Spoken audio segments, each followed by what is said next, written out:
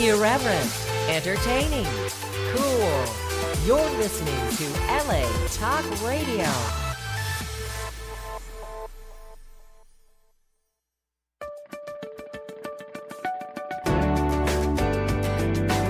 You're listening to All Things Therapy with Lisa Tahir, only on LA Talk Radio.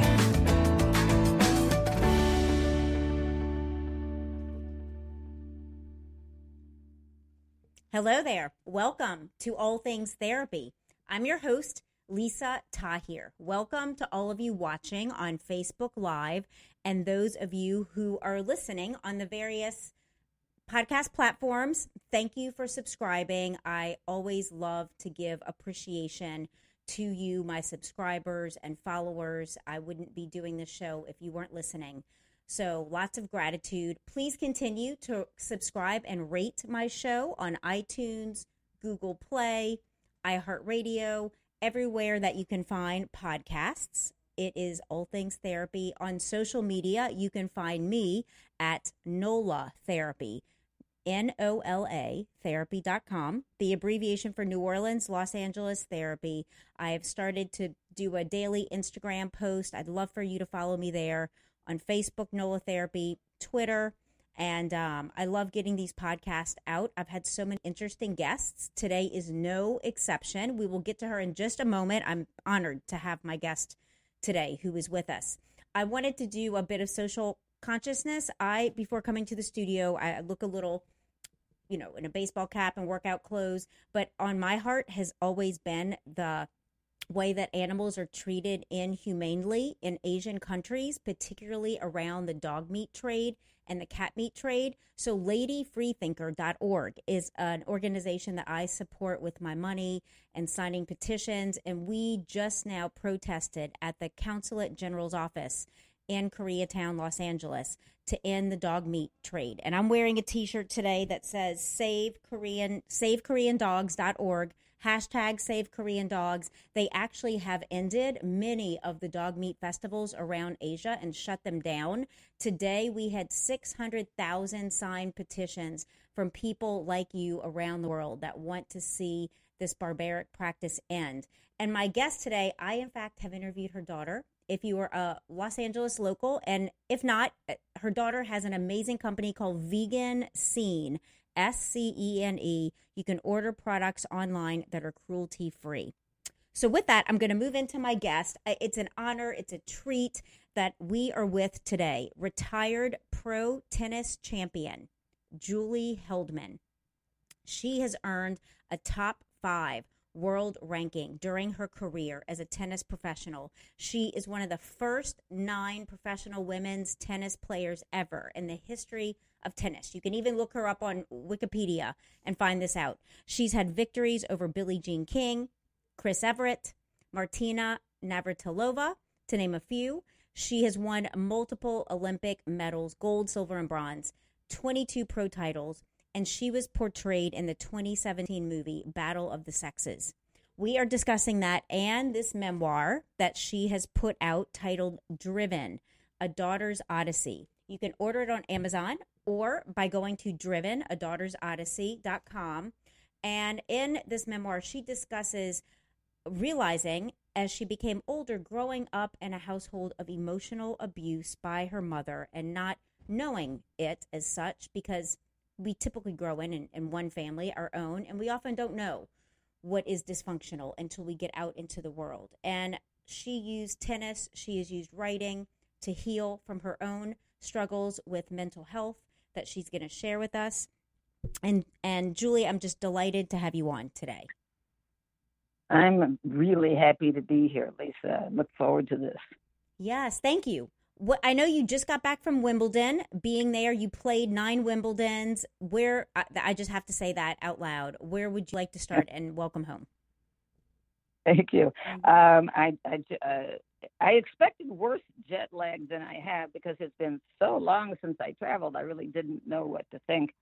But I'm pleased to say that going west seems to agree with me. Good. Coming back home also agrees with me.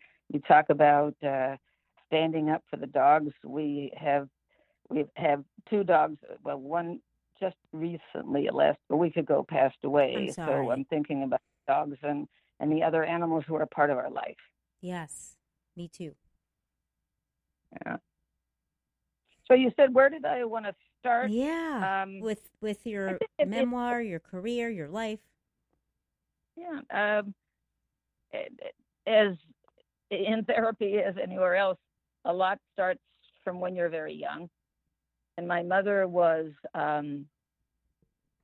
she didn't have a lot of empathy growing up. She had a highly successful father and a kind of rigid mother. Mm-hmm. And she never learned about personal empathy. And something got stunted early, though, was she was wildly successful in the area of tennis.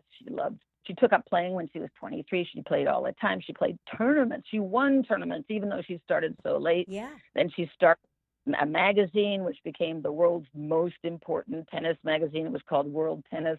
And she edited, published it, and ran it for 19 years.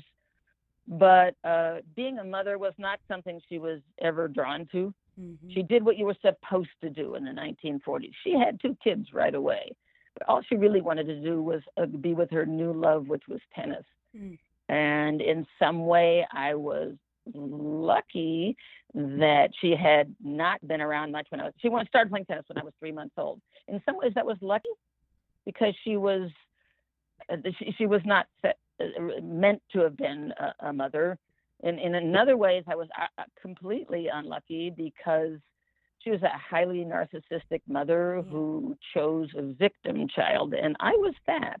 Mm-hmm. And that means that there was verbal abuse, there was humiliation, there was isolation from the outside world, there was neglect of my emotional and physical needs. I was a sickly child, and I just wasn't taken care of. So anything that came out of that, I had a poisoned childhood in some ways, so that as I went forward, my parents were both very driven to succeed, and I took that on, even though I was treated as the dumb one and the ugly one in the family. But to succeed, when I was 8 years old, my mother sent my sister and me off to a tennis camp. We had no interest in tennis, but she needed us out of the house. She was doing something else. And I went to this place where there was an incredible drive to succeed. It was the man who was a very good man who ran the place, Mr. Hoxie in Hamtramck, Michigan. He said things like, "You don't win, you don't eat." Mm. And he said, tennis is never for fun. Tennis is only about winning. Wow. So you can see that thing like an easygoing kind of relationship to tennis. But I just had to be somebody. I was driven to be somebody. And it took a couple of years. And really, I didn't start being really, really good until I was 11 and 12. And when I was 12, I won the Canadian National 18 and under. And then I won some other major junior titles, including the U.S. National Juniors. And people my sister would say back in that era, she said she hated being on the other side of the court because I had this look on my face of total ferocity, which kind of mimicked what was going on inside. I was not going to give up. So I spent many years playing tennis, and eventually I started traveling because I went with my university. I went to Stanford in France, and then I got to travel around Europe, and that was fun. So I enjoyed doing that, but by that time, right around the time I went, there were signs that I had bipolar disorder, but nobody knew about that in that era. Right. And you weren't diagnosed until you were 50, correct? I was not diagnosed until I was 50, correct. Yeah. So you didn't even know. I had some pretty significant ups and downs. Sure. Including when I was lucky enough to have been named to the Federation Cup team of the United States. That's a World Team Championships. I played number 2 behind Billie Jean in 1966. Wow. And I played my heart out during the day, and I went up into my room. At night, I was like flooded with suicidal thoughts. Yeah, I read that. It was like it drains a person. Mm-hmm. And if you don't know where it's coming from, it's possible to deal with. You know, go ahead. something that you wrote about that really struck me in your memoir and that I'm reflecting on as I hear you speaking is growing up with an empathy deficient mother and not knowing that. You're just a young one trying to make your way through life. And I read, and it stood out when Laura, the woman who was you and your sister Carrie's maybe nanny or caretaker, Laura from Mississippi, became a part of your life at a young age. And you wrote that she gave you the gift of love and that's saving you.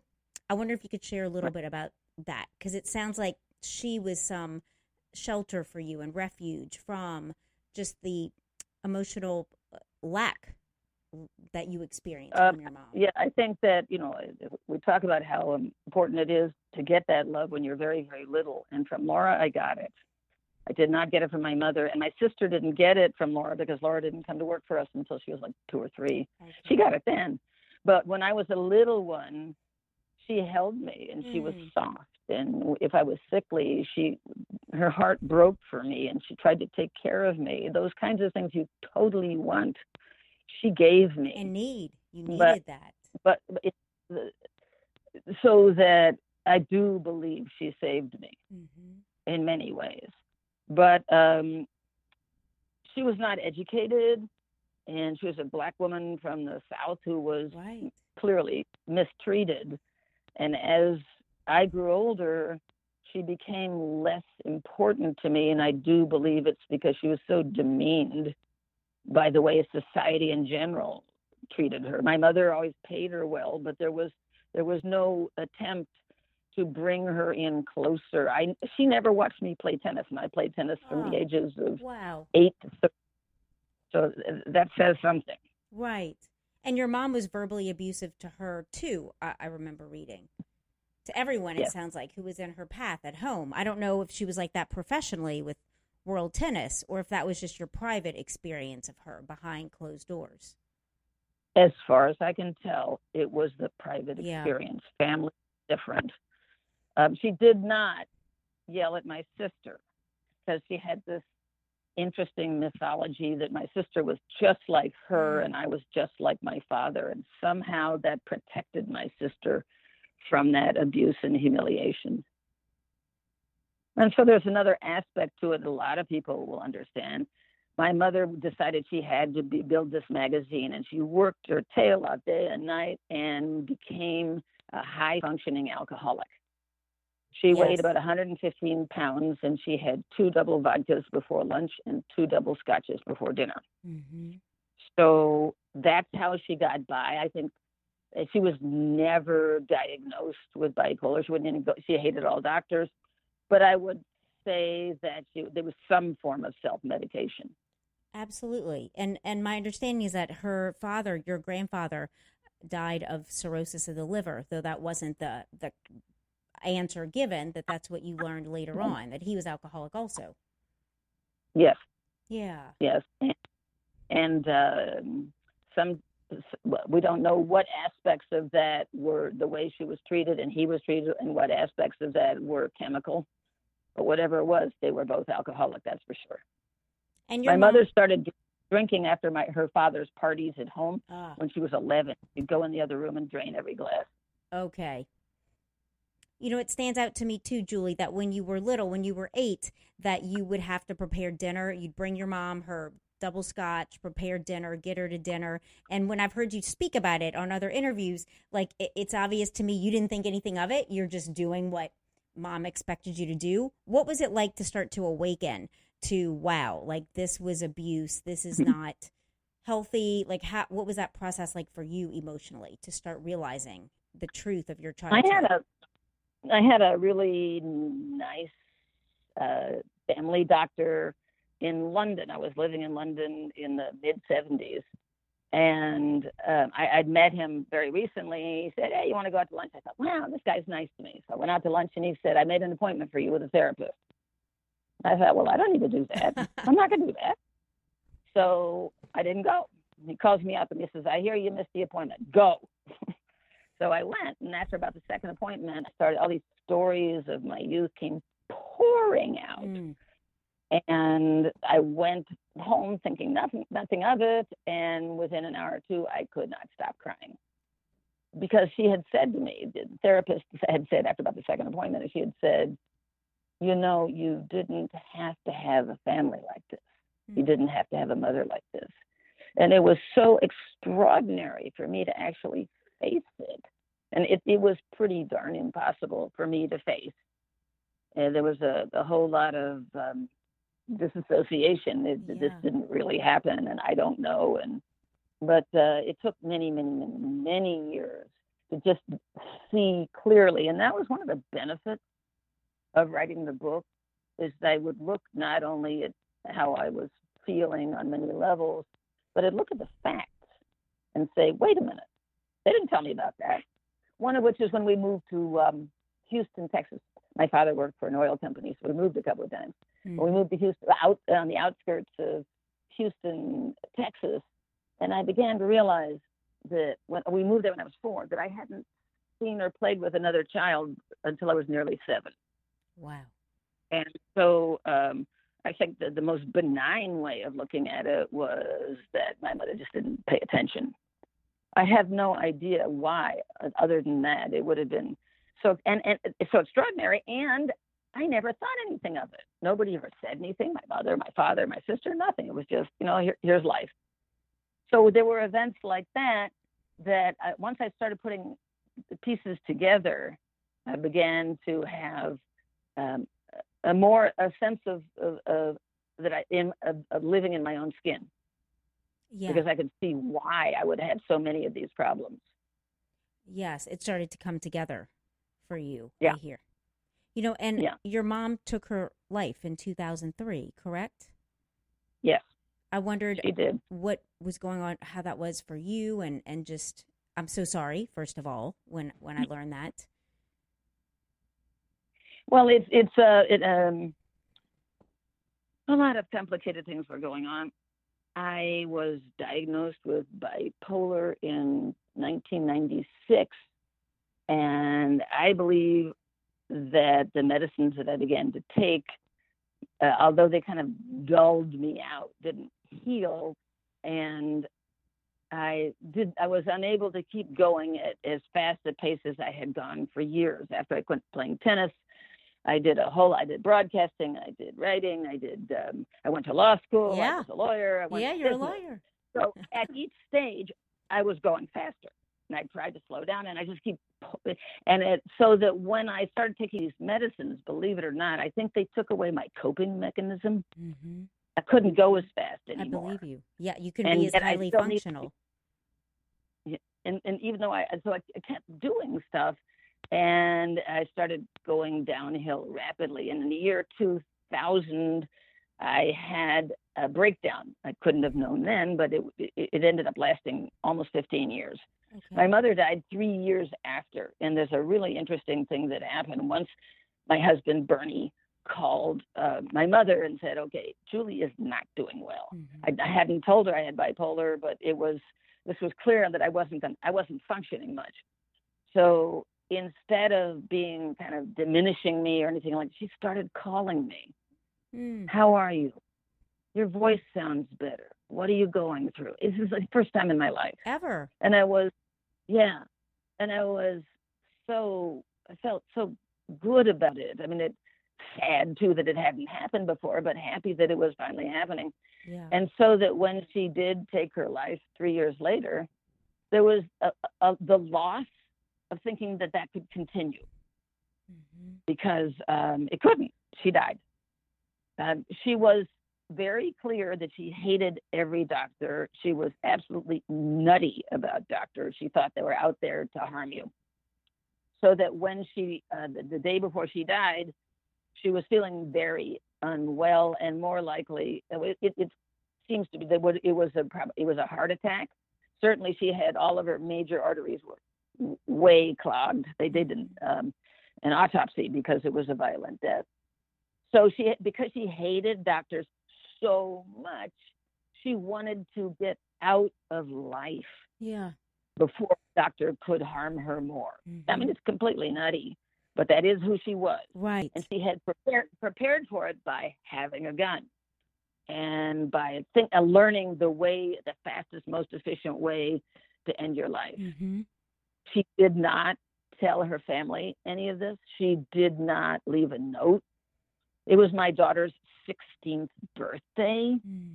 And so it was, she had so badly to get out of it that she thought of nothing that anybody else might need. Her needs were the only ones she could see at that time. And I just think that it could have been better for all of us had she at least written goodbye, I love you. Yes. That just was not happening. My father had come into her in the morning, and she said, well, just leave me alone for a while. And 10 seconds later, as he's leaving the room, she shot herself. So, I mean, she really didn't think of him. No, she didn't. I'm so sorry. And at the same time, hearing that there were some years that she was able to ask about you and be there in some way, I'm glad that you had some of that healing. Yeah, it was a big change. And a really interesting reason why, I think, is that when my parents moved, my father retired in 82. My parents moved to Santa Fe then, and my mother got a woman coach who was just an angel. Her name is Claudia Montero, and she and my mother had such a bond, and Claudia was such a caring soul that for the first time ever, my mother was being mothered by a woman probably 30 years her younger. Wow. Her junior. Wow. And I do believe that gave her the capacity to reach out. So she had that. Yeah. Yeah. So I know it was I had sorry, a couple you first. years of You first. But it was short. Yeah. You know, I know for you it was a turning point too. You're a mother, and when you had your daughter at 40, who I'm so happy that I know her, I've interviewed her. She's lovely. That was a big turning point in your life too. That you were going to be an empathetic mother. That you were going to be an available mother. Yeah, very much so. I didn't have many rules because I didn't know how to be a mother, which was, I guess most of us don't. But I did know that I would do, to the extent possible, the opposite of what my mother had done to me, and that I would love her with all my heart. That has been the rallying point for me. Mm-hmm. She is my beloved daughter, and that's as important as could be. Yes, absolutely. Mm-hmm. You know, I'm this is a completely different trajectory if you want to take it with me, but I'm thinking how you shared before we came live that you just got back from Wimbledon, which is going on in England, and you played Wimbledon 9 times. I have never been able to speak to somebody with your prolific career at a time when women's tennis, I mean, you were one of the first 9 players ever. And with even what just happened with the U.S. soccer team and the unequal pay that is still going on that you've been an advocate for since back in the 60s, I'm just wondering your take on all this and what was Wimbledon like for you to go to after playing it so many years ago, playing it 9 times? I did. Going back to Wimbledon, I was absolutely flooded with emotion, and I was trying to figure out what was going on. And I started thinking about those things I was saying, putting together the facts of what went on. And I realized that amongst those 9 times, there was 4 or 5 years when I was really not doing well emotionally. And for a variety of reasons. But it was, therefore, Wimbledon wasn't just the pure joy of having gone out to the mother of all tournaments. But it was, I guess, while I was playing tennis, I had tremendous boyfriend problems.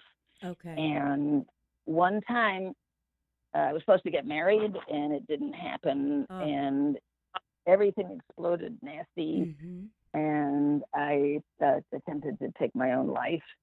And then I played Wimbledon just 3 months later. Wow. Julie. And nobody was saying, hey, how are you? It wasn't exactly what you would call publicized. It wasn't at all. Mm-hmm. But nobody was saying anything. And my mother knew that I was hurting, and she never said anything. And it was, how could I have had an easy time, that tournament. I didn't. And that was certainly the worst of times, but there were other times when bad things happened. So I was, in order to kind of put it all together for what Wimbledon was, one of the things Wimbledon always was the place where the English public went tennis mad for 2 weeks. The rest of the year, they thought, oh, tennis is wonderful. But for those 2 weeks, it was on the BBC 100 years ago, before tennis was on the wow. TV. I'm joking, but 100. Yeah. But it's so that people would watch it like morning to night. And so if you were playing Wimbledon, people would, stop you in the street. Hello, I watched you. It was wow. That did not exist anywhere in the world at that time. But Wimbledon always had a women's event and a men's event. All the four majors did, and the English tended to treat the women pretty well.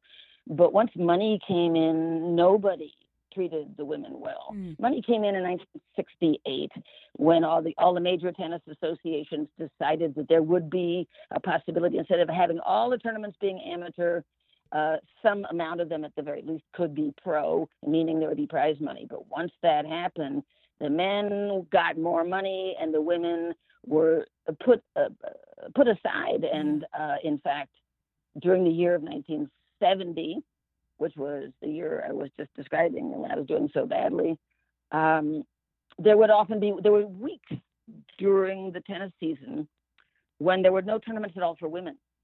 There were other weeks when the prize money was small. Mm-hmm. And it all came to a head in August of 1970, when the Los Angeles tournament decided that their prize money would be 8-1 in favor of the men, and that the guy who was running the tournament was quite famous at the time, Jack Kramer, said that, well, women don't draw customers, so they don't need money. And some of the major tennis players, this is totally shocking, some of the best good-hearted men were totally against us. That's great. One of which was Arthur Ashe. He eventually realized he'd made a mistake years later, but it was like everybody was against us. Men were running. Oh, I'm sorry, they were against you. I thought you meant against the unequal pay. My bad. They were against the women. Oh, that's terrible. Everybody. Okay. And you all bonded together. I imagine you bonded together even if you didn't like each other, just for some sense of solidarity. Yeah, there is a lot of that, yes.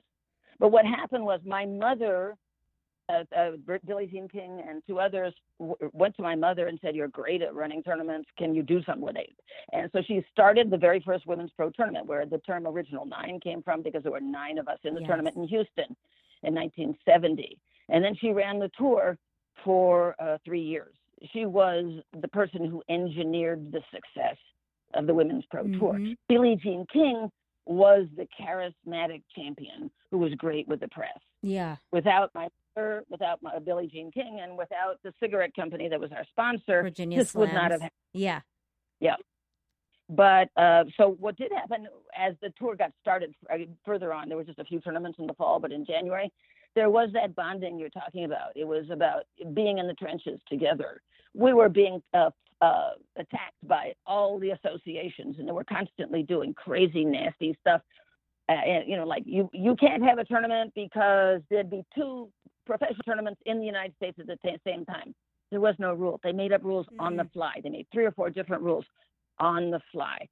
So do I feel for the women's soccer players? Damn right. Yeah. They're not getting their money, and they should. Yes. But we all need to bond together. And, that's what the women tennis players did. They saw, in part, that there wasn't any opportunity outside of solidarity, that we needed to be solid. Yes.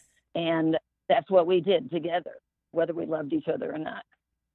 Julie, you've broken so many barriers, being one of the first 9 professional women tennis players, and also being Jewish. I think that's another layer of your memoir. There's so many layers in your memoir, that being a Jewish woman at this time, and tennis was played before it got bigger at a lot of private clubs. I know when you lived in New York, it was in fact a Jewish country club that your family was admitted in because of your grandfather's status and reputation in the community as an attorney, but that it wasn't easy as a Jewish woman either. There's just so many obstacles that you kept breaking through and going beyond.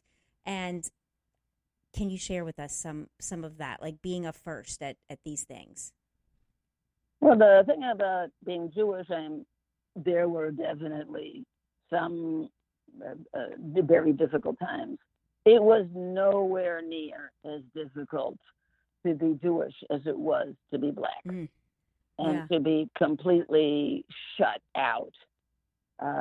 It was true that the women's tournaments, the big tournaments in the 60s, as everything was about to begin to change, those big tournaments were played at clubs that would not have allowed a Jew in as a guest when it wasn't the time of the tournament. So I had to play the tournament, but I wasn't really accepted. Wow. And that was certainly something that everybody knew had to change. Everybody knew. I don't know. Billie Jean knew early, because she was a fireman's kid coming from Long Beach, and the people at the LA Tennis Club treated her badly because she didn't know how to dress the way they were dressing, which is, there was a lot of, you have to look exactly like this. And I think that it's wonderful that we've largely gotten past that. But I lived through the 60s. We had to become completely outrageous, not on the tennis court, but sometimes, but completely outrageous in order to kind of, for the pendulum to swing back to the middle. I remember once I was trying to get from a tournament in northern Italy to the first French Open in May of 1968. Okay. And we had to go downtown in Milan to get our tickets done. And we said, okay, let's go look at the cathedral. But the cathedral, they wouldn't let us in because our skirts were too short. Wow. The world was blowing up in every which way. There were assassinations, there were strikes, and they cared about my skirt being too short. Yeah. So a lot of that has changed, not all. Mm-hmm. And I think that how people, the fact that women are supposed to wear a skirt on the court is like completely weird. Yeah. Why? Right. Because it's old. But there's some stuff where they just say, okay, our rules are the rules. And we have an interesting rule problem coming up because next year, 2020, will be the 50th anniversary of the of the original 9. Oh my and gosh. We believe it would be correct for the International Tennis Hall of Fame to admit us in 2020. Yeah. But they're making a lot of noises like, well, we have rules. And their rules are about as good as those rules 50 years ago. Mm-hmm. It's just nuts. But we can't do it till 2021. What, on the 51st anniversary? Are you crazy? Right. But that is some of the stuff that's going on at the moment. And I'm still becoming dealing a bit with of an this. advocate for that. Absolutely. You're an advocate. Yeah. So I'm curious when go on. Go ahead. Well, it's just that when we were starting the Women's Pro Tour, and everything was so new, the only way to think about it was for us to do everything we could possibly. We taught clinics during tournaments. We went to cocktail parties. We played pro-ams. We did everything possible. If nobody was around, we would sit on a line to call lines. It was like we knew this was our future. We didn't think anything of the fact that we had to work hard to get it because that's what we wanted. Yes. Yes. I was curious, being at Wimbledon and just getting back to Los Angeles, did you notice any changes, anything significant from when you played Wimbledon? There's a lot of good changes. I criticize Wimbledon rightfully for what it was like back then. It was kind of grim in the locker rooms, and it was dark and it was cold because I once played Wimbledon having to wait to get on the court for my match. It was 38 degrees in the locker room. Oh my gosh. So and the food was disgusting. And now it looks like this bright place. I didn't go in the locker room, but there's certainly everything has been spiffed up. And there's 2 courts now, center court and court 1, that have a roof, a retractable roof. They've changed the kind of grass that they use. so that it's actually, it plays slower. There was a conscious attempt, I think, in order to make the men's matches more fluid and long-lasting. But there are, every which way, they're buying new property, they're changing this and that, they're trying every way to retain their status as the golden girl of international tennis. Yeah. You know, Julie, one of the questions I wanted to ask you, going back to something in your memoir, is, and the different trajectories and layers of your memoir, is that you, just the role of tennis to allow you, let me start over. How did tennis allow you to channel your emotion now as you look back, having awareness of the kind of childhood you grew up in without empathy, and just having that release, yet it was pressure? I'm just curious what your thoughts are now, being older and having more self-awareness when you look back. I think that a short phrase that I've used, I truly believe is real. Tennis allowed me to be somebody.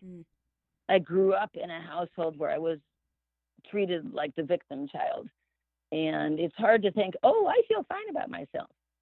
But when I learned to play tennis, large part of that time, certainly all summer long, I was away from my mother, away from whatever that way I was being treated.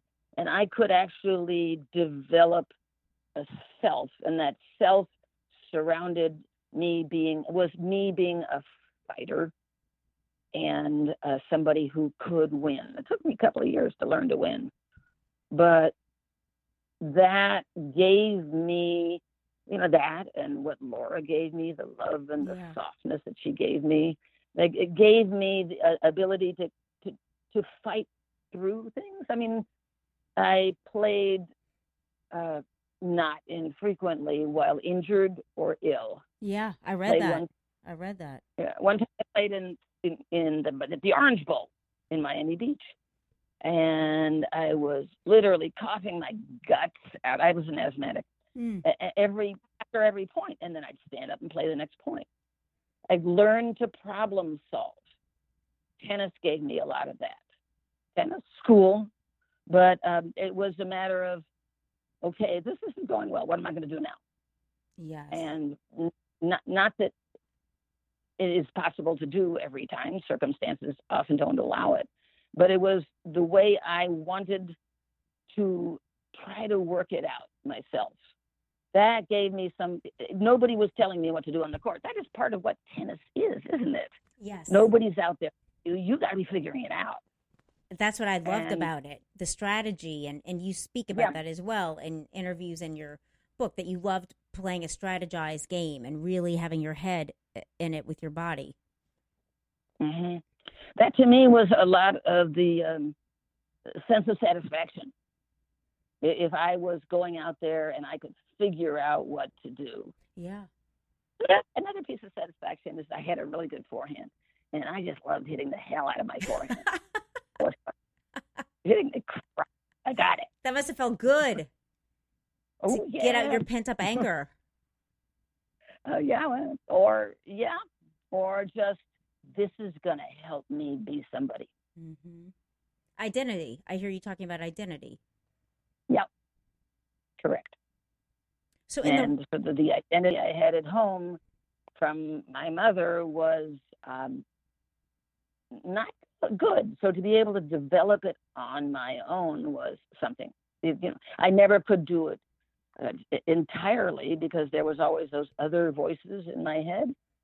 But when I was in the middle of it, in the throw of it, fighting, there was this other problem, though, is that starting in my teens, when I started doing well, my mother would undermine me.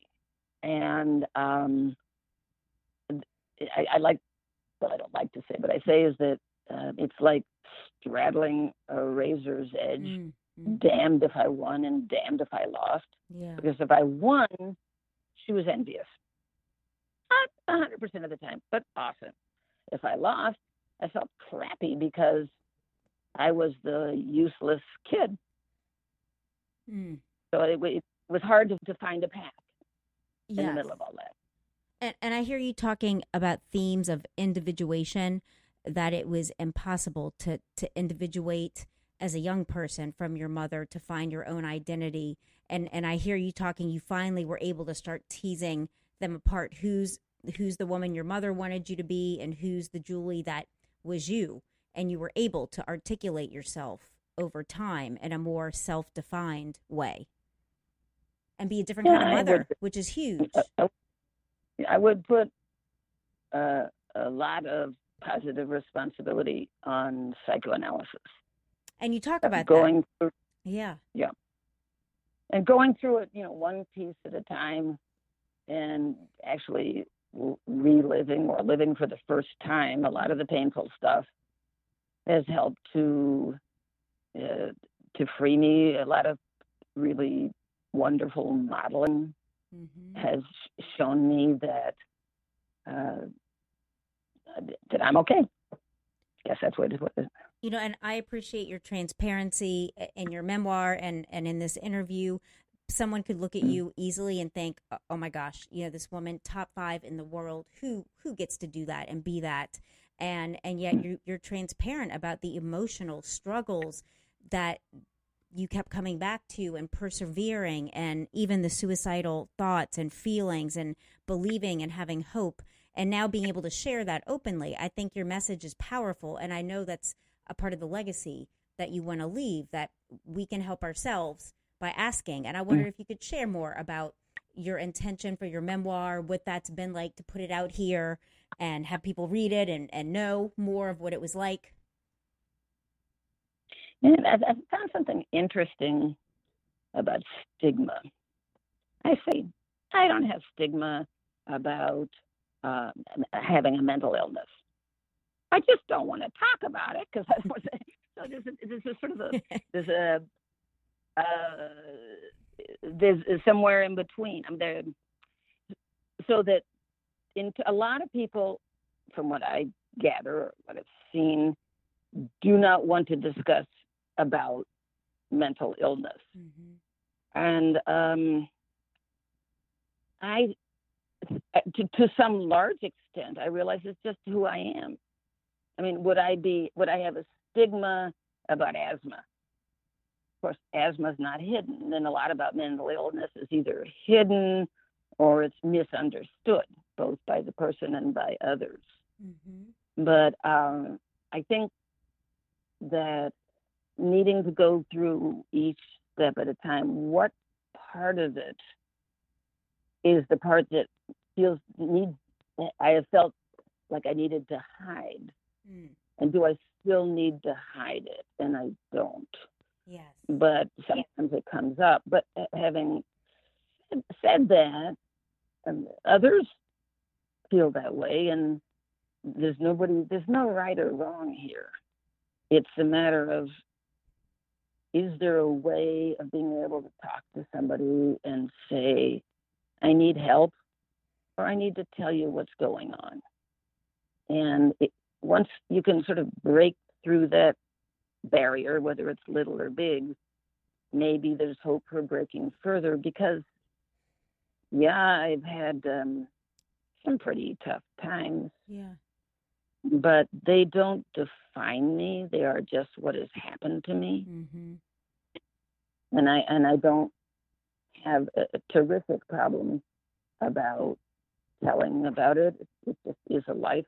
There's certainly a part of me that wanted to write a book so that people would see that I didn't live just a privileged life. Right.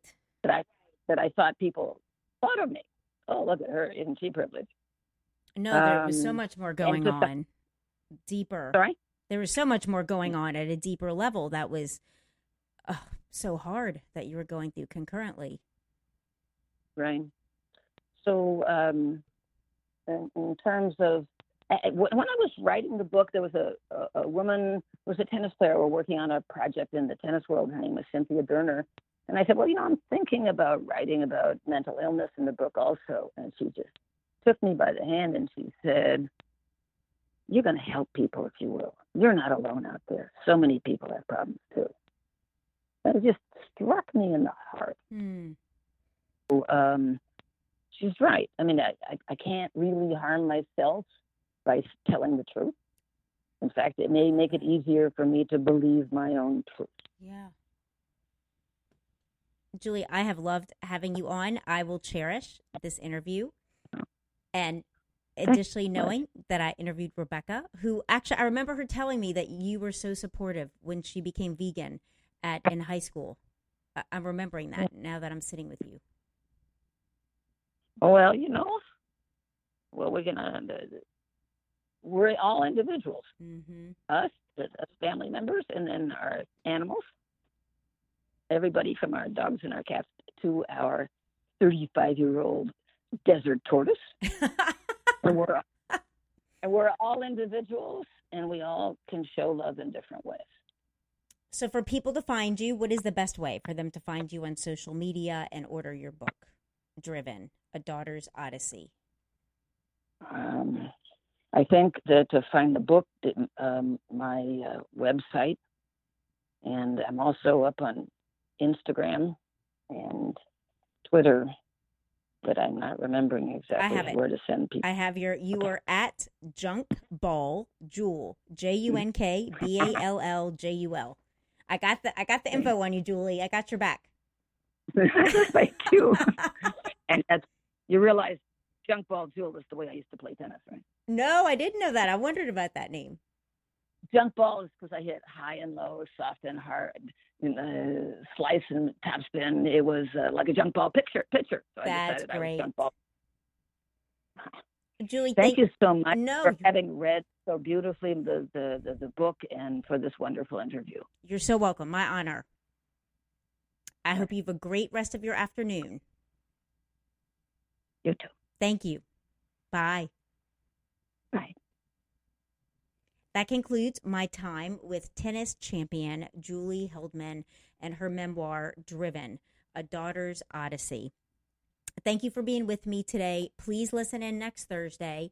And I forgot to say at the beginning of my show, I'm accepting new clients. If you are looking for an intuitive psychotherapist, I do remote sessions online through Skype and FaceTime, as well as phone sessions and in person at either office that I have in Los Angeles or New Orleans. And please join my email list at nolatherapy.com. And I hope everyone has a wonderful week. Bye. Indeed, listening is the new reading. With Audible, you can listen to an unlimited amount of books at home, in your car, at the gym, anywhere on the go. With over 180,000 audiobooks to choose from. For you, the listener of All Things Therapy, Audible is offering you a free audiobook download and a month-long subscription for you to try them out. Visit audibletrial.com/All Things Therapy now and enjoy. Do you want to help yourself and friends find a purpose in life? Then you are in the right place and be a part of the crowdfunding campaign of patreon.com/All Things Therapy with Lisa Tahir as she initiates a one-on interaction with inspiring authors, healing experts, and spiritual directors. Join the League of Heroes of this generation by contributing your quota between $1 up to $100 per month at patreon.com/All Things Therapy. And let's make the world free of suicide, poverty, depression, and in all, make the world a better place for everyone.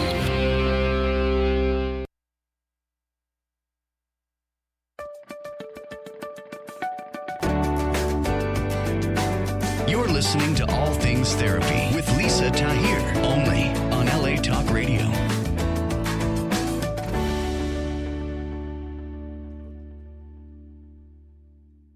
When facing a family law matter, it can feel like an overwhelming and never-ending court process. It's vital to know that things will look better on the other side if you hire legal counsel with the skill and compassion to help. At Stengy Law Firm, we represent clients in difficult family law matters every day. Visit FamilyLawRepresentation.com to schedule your consultation. That's FamilyLawRepresentation.com. Stengy Law Firm, here to help you rebuild your life. Stengy Law Firm has an office in Wichita. Kirk Stengy, 120 South Central Avenue, Suite 450, Clayton, Missouri.